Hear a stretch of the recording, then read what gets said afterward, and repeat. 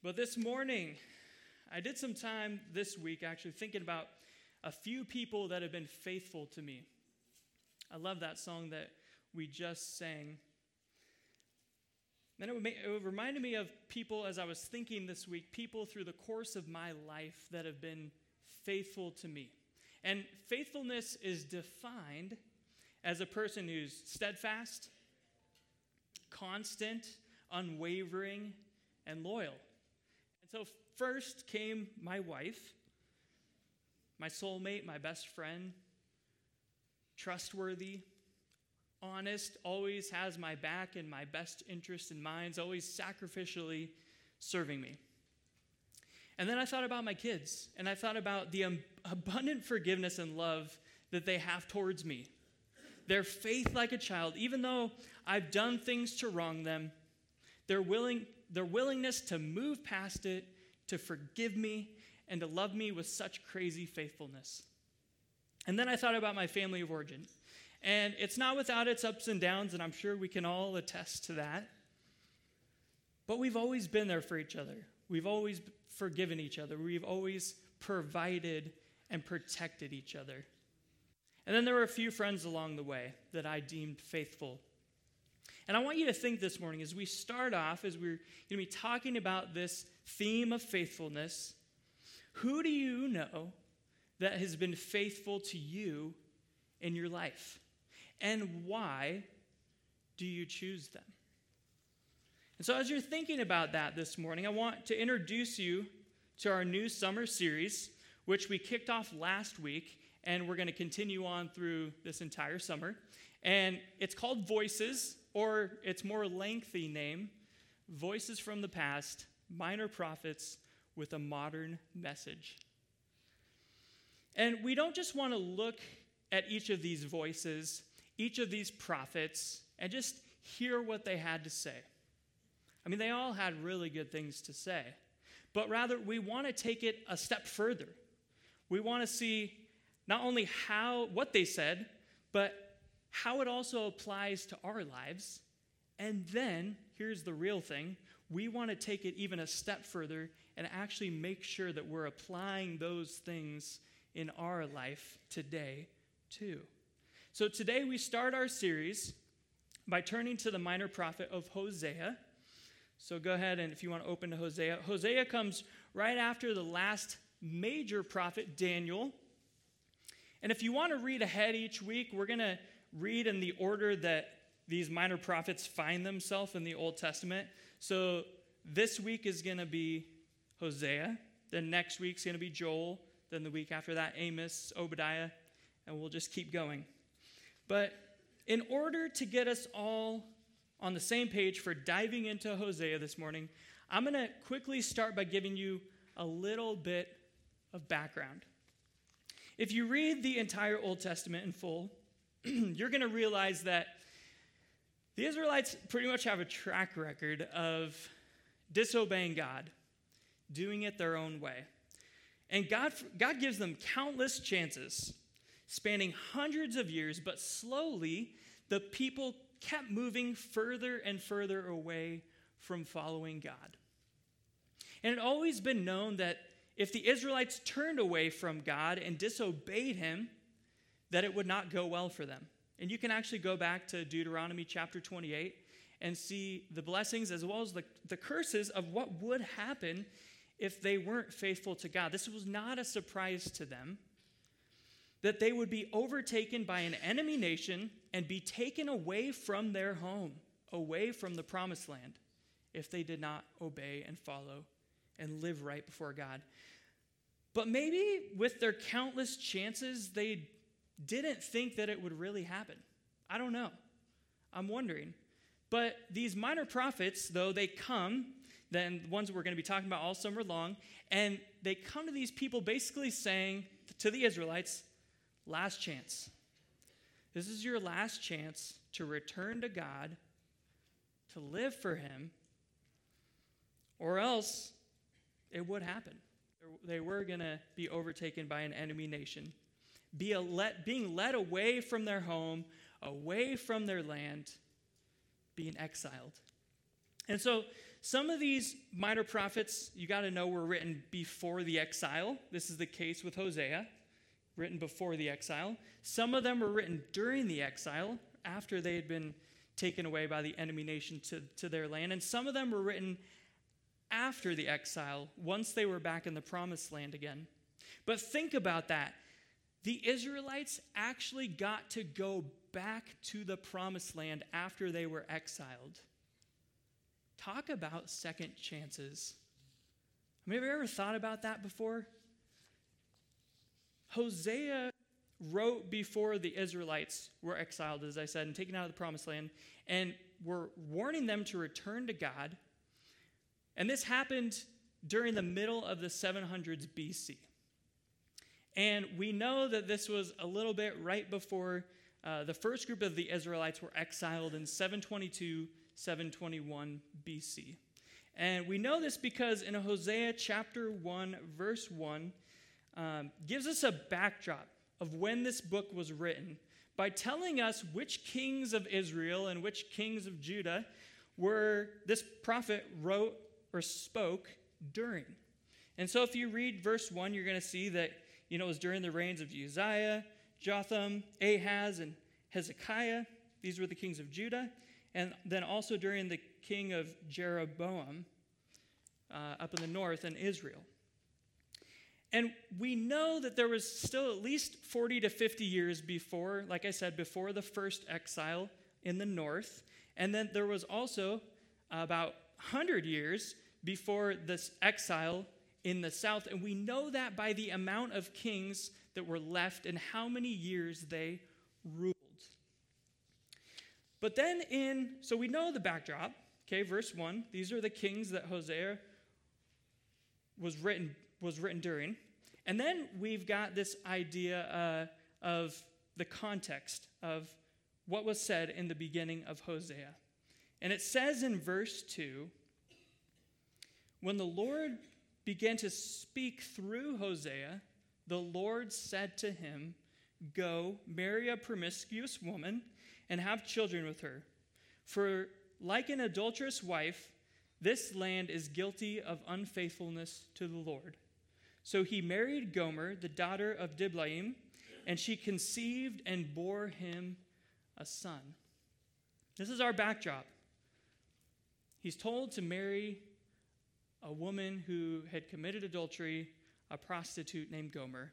Why in the world would God ask this prophet, Hosea, to take a wife that was a prostitute and then have children with her, knowing all along that she was going to be unfaithful to him?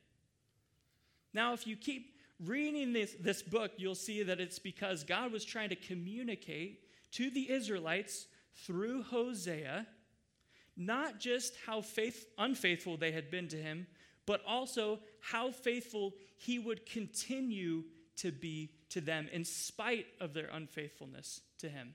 Yes, they were, as we know, if you read the whole Old Testament, they were going to go through 70 years of exile, and then before they were brought back. But God was going to redeem them again. He was going to be faithful to them. But we see in chapter 1 that before he redeems them, things were going to start happening. And we see this through Hosea's, not only him marrying his wife Gomer, but through his 3 children. If you read chapter 1, you'll see that God is using Hosea's family and their names to speak to the Israelites. So I'm just going to paraphrase it for you really quickly. But his first son, but Gomer bore a son in verse 4, and they called him Jezreel, which very quickly means God scatters, which is kind of interesting.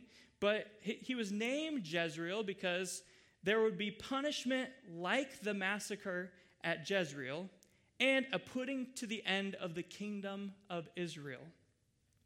So this description most likely means that if you go back and read 2 Kings and during when all the kings were, there were a couple of kings that were slain by Jehu. In 2 Kings chapters 9 and 10, encourage you to go back and read it later. And there was bloodshed, and the rule of their kingdoms was brought to an end. And what he's saying is, so too, just like their kingdoms were brought to an end, so too the kingdom of Israel soon is going to be brought to an end and exiled. And then in verse 6, they have a daughter, their first daughter. And her name means, I will no longer show love to the house of Israel. Yikes. Think about share not just that having that name, but having to share that with the people of Israel. And then in verse 9, it says that Gomer had a second son. And this son's name meant, you are not my people, and I am not your God. Now, I don't know about you, but I think it would have been a little rough being this prophet.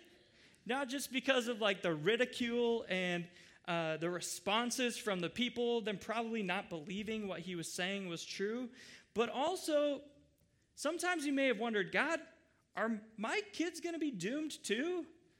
And I don't know. I'm wondering what it would have been like to be Hosea. But what was so special and what we can glean is that even after all this talk of judgment and doom and the things that were going to happen, read with me in chapter 1. Okay, and you gotta realize this is before the exile ever takes place. This is before the Israelites ever come back and take their land again. It says in verse 10 of chapter 1 in Hosea, yet the Israelites will be like the sand on the seashore, which cannot be measured or counted. In the place where it was said to them, you are not my people, see verse 9, you are not my people, right?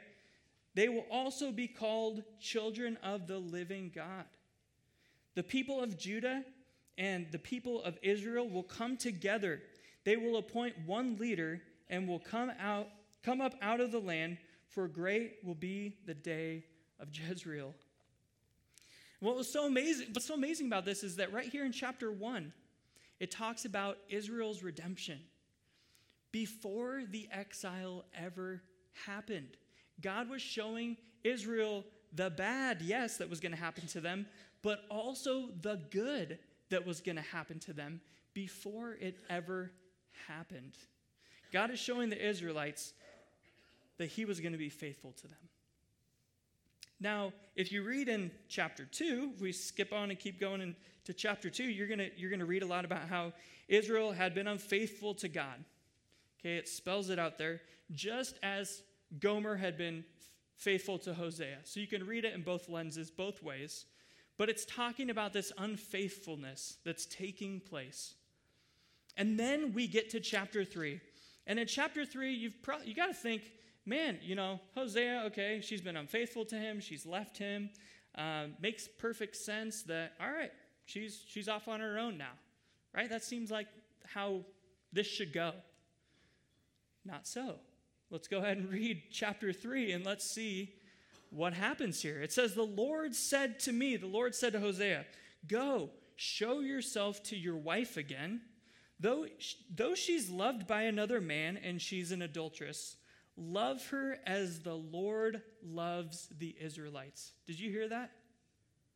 Love her as the Lord loves the Israelites, though they turn to other gods and love the sacred raisin cakes. Verse 2, so I bought her for 15 shekels of silver and about a homer and a lethek of barley. Then I told her, you are to live with me many years. You must not be a prostitute or be intimate with any man, and I will behave the same way toward you. For the Israelites will live many days without king or prince, without sacrifice or sacred stones, without ephod or household gods. Afterward, the Israelites will return and seek the Lord their God and David their king. They will come trembling to the Lord and to his blessings in the last day. It says that Hosea was to go and buy Gomer back and redeem her. I don't know about you, but that seems like the opposite of what she deserved and what I thought the outcome of the story was going to be. But it says that that's what he was going to do for Gomer, just like that's what God was going to do for Israel. And this paints a picture for us of just how faithful God is to us. And it says that if you read that chapter that we just read or those verses, he bought her back for 15 shekels of silver and the equivalent of 15 shekels of barley. Catch this. I'm pretty sure Hosea wasn't a rich man. How do you know this, Pastor Michael? Well, because he didn't even have enough silver to buy her back with. He used part silver, part barley to buy her back. He was just a normal person, just like the rest of us. And when I realized that this week, it was so inspiring to me. It was so incredible to me that God doesn't just use wealthy people in the Bible or the people who have it all together, but he uses ordinary people. He uses normal people just like you, just like me. We can all be used by God in mighty and powerful and important ways. And church family, this is good news. This is really good news. And in Hosea, we see more than anything how faithful God is to us. And if we were to flip over to the New Testament, we would see that this is exactly what Jesus did for us and how faithful he was to us. And he wasn't a rich man either. I don't know if you remember, but he was born in a stable. He was born in an animal barn because there was no room for his parents in any of the inns. And he was from Nazareth at that. And I don't know if you know the statement, but what good can come from Nazareth, they would say. Nazareth was not a place of standing. Yet that's where Jesus was born. Jesus, even though he was the King of Kings in heaven, he was a normal man on earth. And this Jesus, that if you keep coming to Grace Point on a regular basis, you're going to keep hearing us talk about him time and time again because of the way he's transformed our lives and because we want to pass that on to you too. This same Jesus that we're talking about is the Jesus that gave his life and bought us back, not with money, but with his very blood, with his very life, so that we could be forgiven, so that all of our wrongdoing, all of our sin could be washed away. Jesus has been so faithful to us. And it says in Mark chapter 10, verse 45, for even the Son of Man, even Jesus, did not come to be served, but to serve and to give his life as a ransom for many. And that word ransom really means that, I don't know if you caught that connection, but it's basically saying that he was going to buy us back, that he was going to redeem us for a life in heaven. He was going to buy us back. Just like Hosea redeemed Gomer and took her back to have a life with him that she did not deserve. Jesus has been so faithful to all of us all along. And I just want to encourage you, maybe you've heard that your entire life, but maybe you've never believed in, maybe you've never put your trust in Jesus as your Savior and as your Lord, as your King. I just want to ask, would you be willing to do that right now? And if you are, I'm just going to pray a prayer, and I'll just ask you to pray it along with me. But Father, you have been so faithful to me. You have been so faithful to us. And God, I know that I have sinned. I know time and time again I have done things that are wrong. But I know that it's through your Son, Jesus, that all of that can be taken away. And so I want to come before you right now, Jesus, and I want to place my life in your hands. I want to ask you to forgive me of all of my wrongdoing, of anything that I have ever done wrong. I no longer want to live for myself. I want to live for you. I want you to be my Savior. I want you to be my Lord. I want you to be my King. I surrender my life to you. I want to be in heaven with you. Please, Lord, come and help me know how to live for you day by day. And it's in Jesus' name I pray. Amen.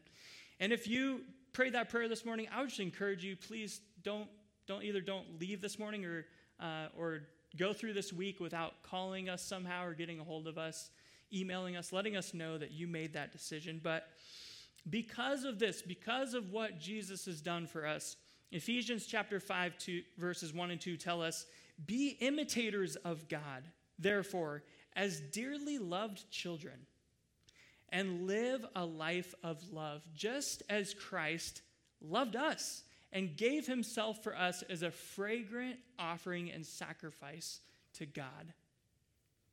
And the rest of Hosea talks about more of the same.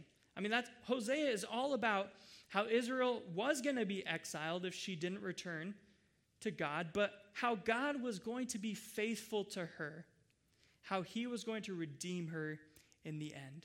And if you look further at your outline, you're going to see some passages that talk about that. Hosea chapter 11, verses 8 through 11, and chapter 14, verses 4 through 7. So take a look at those. But also, if you read the rest of Hosea this week, you're going to see a name. And I just want to kind of spell that out for you real quickly. The name is Ephraim, and you're going to hear that name a lot. And don't just wonder, well, why is that there? Okay, the reason it's there is because Ephraim was the name of Israel's largest tribe. Ephraim was also the name of one of Joseph's sons, and it was one of the 12 tribes of Israel, the tribe of Ephraim. And it's also the name that came to be used for the northern kingdom of Israel as a whole. And so you could substitute Ephraim for Israel. He's basically saying Israelites or Ephraimites. He was talking to them when he's writing Hosea. He's talking to the Israelites. And I just didn't want you to get confused hearing that name, Ephraim, every time you read and wondering, what does that mean? It's just another name for the Israelites. But here's the deal. Okay, so the minor prophets, they had a message for them, but they also have a message for us today too. And this is where it gets real. We might know this, that God has been faithful to us and that he wants us to be faithful to him and others. We might know this, but do we know this? Has it made its way into our hearts, and are we living it?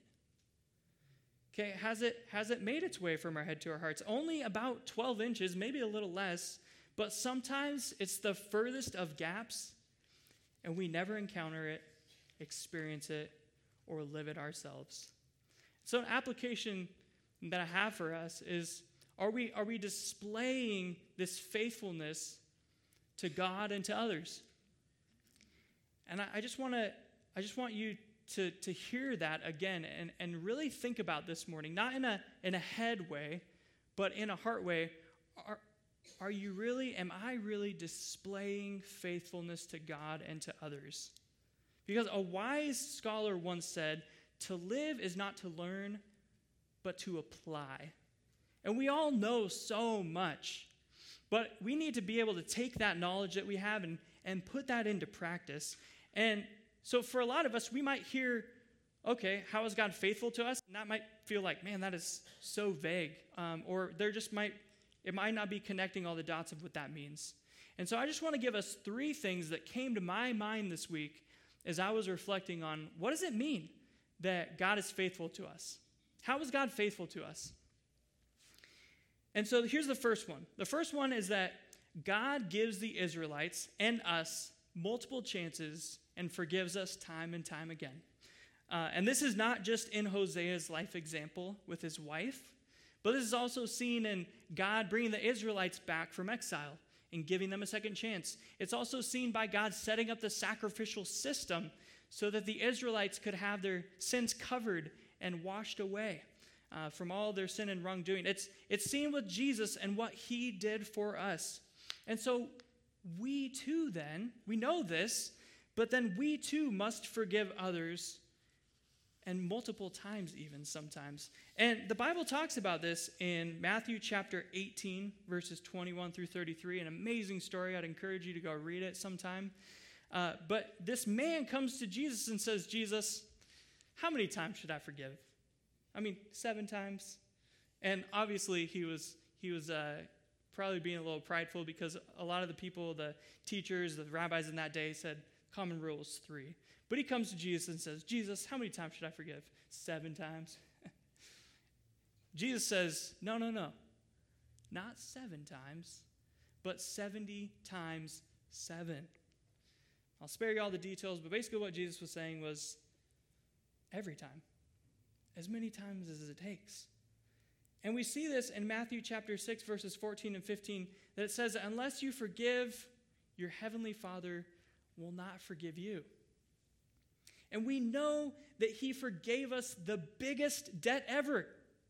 And therefore, we should follow his example and forgive others that hurt us too, and be faithful to him in that way. Now, let me make something clear.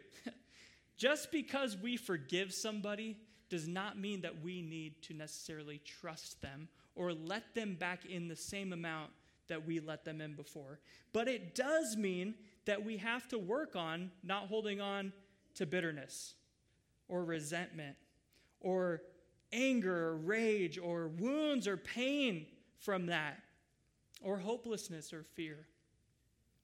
The fact of the matter is that when we don't forgive, we think really we're sticking it to them and that we're hurting them. But do you know the one who's really hurt the most by not forgiving is ourselves? It really keeps us in bondage. But only God can give us the power to forgive others for the horrible things that they've done to us. And by doing so, the Bible says that we will be set free. When we know, if we're Christians, that we're supposed to be forgiving others, but being faithful to them and to God means, are we really doing it? Are we being faithful by forgiving others? Are we applying this to our lives? Because this is what Jesus did for us. And I've been there before, struggling to forgive others. I've been trying to do that. And I can say, because of this and from just different experiences that I've had, that if we don't forgive others, it stunts our spiritual growth. It's like we're supposed to be a river or a stream that's running and flowing freely. And all of a sudden, when we don't forgive others, it's like a big tree trunk gets put in there, and then tree branches and twigs and all kinds of stuff. And maybe even eventually it gets completely dammed up and nothing's getting through. And it's not until we learn to forgive and we're able to forgive that spiritual growth can fully run free and flow. Who may you need to forgive this morning? This is the first way that came to my mind, that God's faithful to us and that he also asks us to be faithful to him and to others. Number 2, how is God faithful to us? Simply by the type of person that he is. Okay, if you flip over to a famous Old Testament verse, Exodus chapter 34, verse 6. I was talking with Pastor Steve about this week, and I never realized this, but Exodus chapter 4, verse 6, 34, verse 6 is really God's first self-description of himself. The first time in the Bible that God says, here's who I am. And I don't know about you, but if you were given a chance to say, here's who I am, I don't know, a lot of people might say their accomplishments, or a lot of people might say, the things that they're the most proud of, or the people that they're the most proud of, or whatever it might be. But in Exodus chapter 34, verse 6, Jesus or God could have said anything about who he is. And this is what he says. I'm gracious and compassionate, slow to anger, and abounding in loving kindness. We too must be gracious, compassionate, slow to anger, full of love and kindness. We too must be faithful. And we must ask the Holy Spirit to change us from the inside out, changing our hearts, giving us Christ-like character qualities. Are these attributes seen in your life? Can people see these attributes? Grace, compassion, patience, love, kindness. You see, these things are much richer and deeper in quality than the world tells us that they are. The world tells us that these attributes or these qualities are one-dimensional. But when we learn about who God really is and what his character is like, we see that each of these character qualities are multi-dimensional and packed full of meaning, and that if we would take this time to unpack them and fully understand them and apply them, our minds would be blown away. For instance, one deeper dimension of grace, and grace is maybe a gift that we don't deserve. That's like the easiest way to explain it. But one deeper dimension of grace is generosity. Or take compassion. A deeper dimension of compassion is a heart for the lost. Take patience. A deeper dimension of patience, this multidimensional quality of patience, is slow waiting. Or take love. A deeper dimension of love is living as a citizen of heaven. Or take kindness. A deeper dimension of kindness is positively gossiping about someone and building them up in front of others. And each of these descriptions is just one other unique dimension of each of these multi-dimensional qualities. And the more that you press into God, the more that we press into him, the more that we get to know them, the more that we understand him, the more that we're going to be able to understand the deeper heavenly depths and the meaning of each one of these godly character qualities. So who can you show one of these character qualities to this week? We don't just want to know God, but we want to show God and his character quality to others. This is part of being faithful to God. And then last, how is God faithful to us? This is the last way I thought of this week that I feel like God brought to my attention. He keeps his promises. To Abraham, by giving him a son. To the Israelites, by bringing them out of slavery and into the promised land. By providing manna and quail and water every step of the way while the Israelites were in the wilderness. He kept his promise to King David that he would establish through him an eternal kingdom, an everlasting kingdom. For us, he's promised eternal life.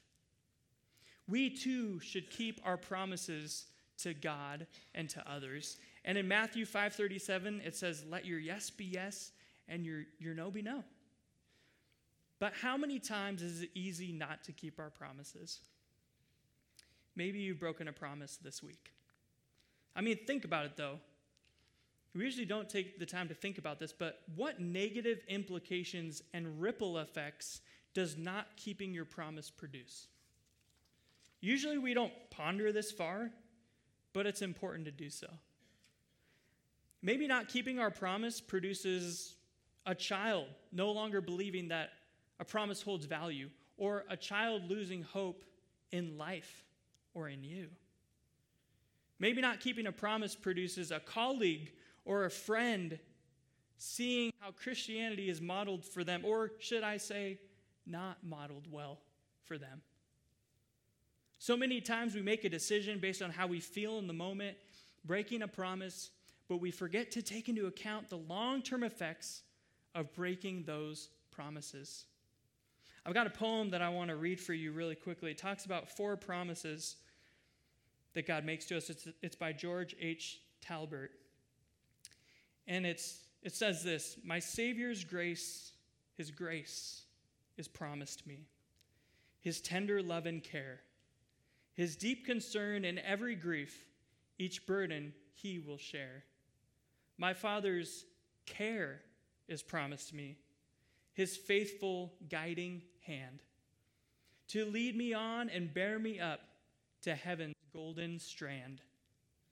My Father's wealth is promised me, supplying all my need. He is a king, and I, his own, am rich, yes, rich indeed. The Holy Ghost is promised me, to in my heart abide, to hold me steady, pray for me, and keep me sanctified." Can you imagine if God didn't keep his promises?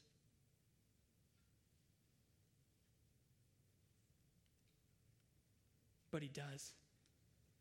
And it's amazing. And as we've heard this morning, being faithful to God goes far beyond what we might think.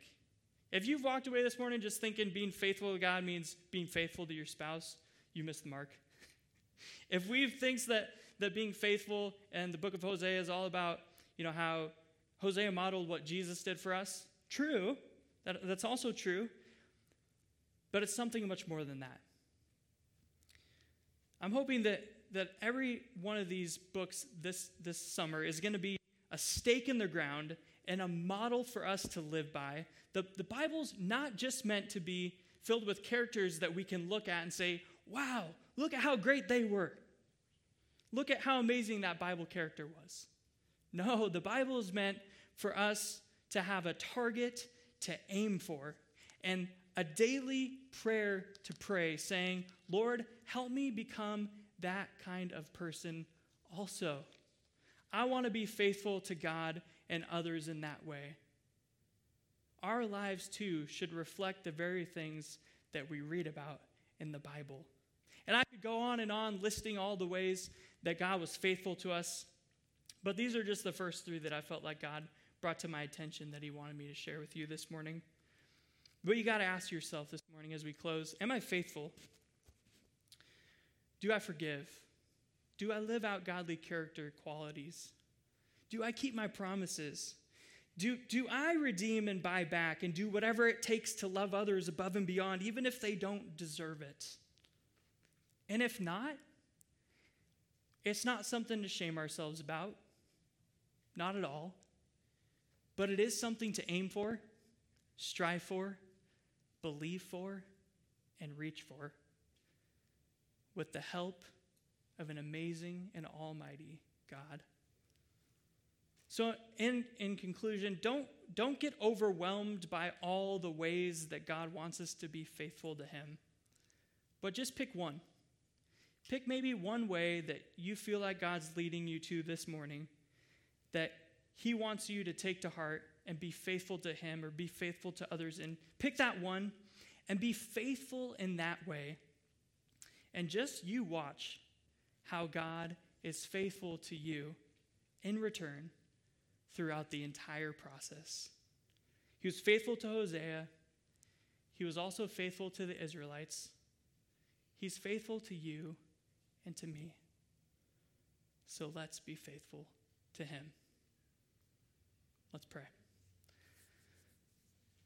Father, we just thank you so much for who you are and how much you love us and how faithful you are to us.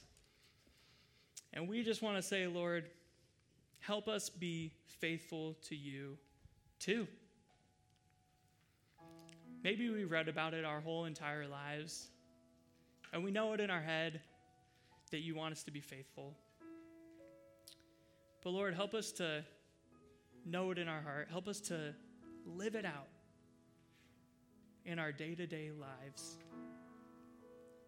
sharing with others just how much we love you, being faithful to you as you've been faithful to us.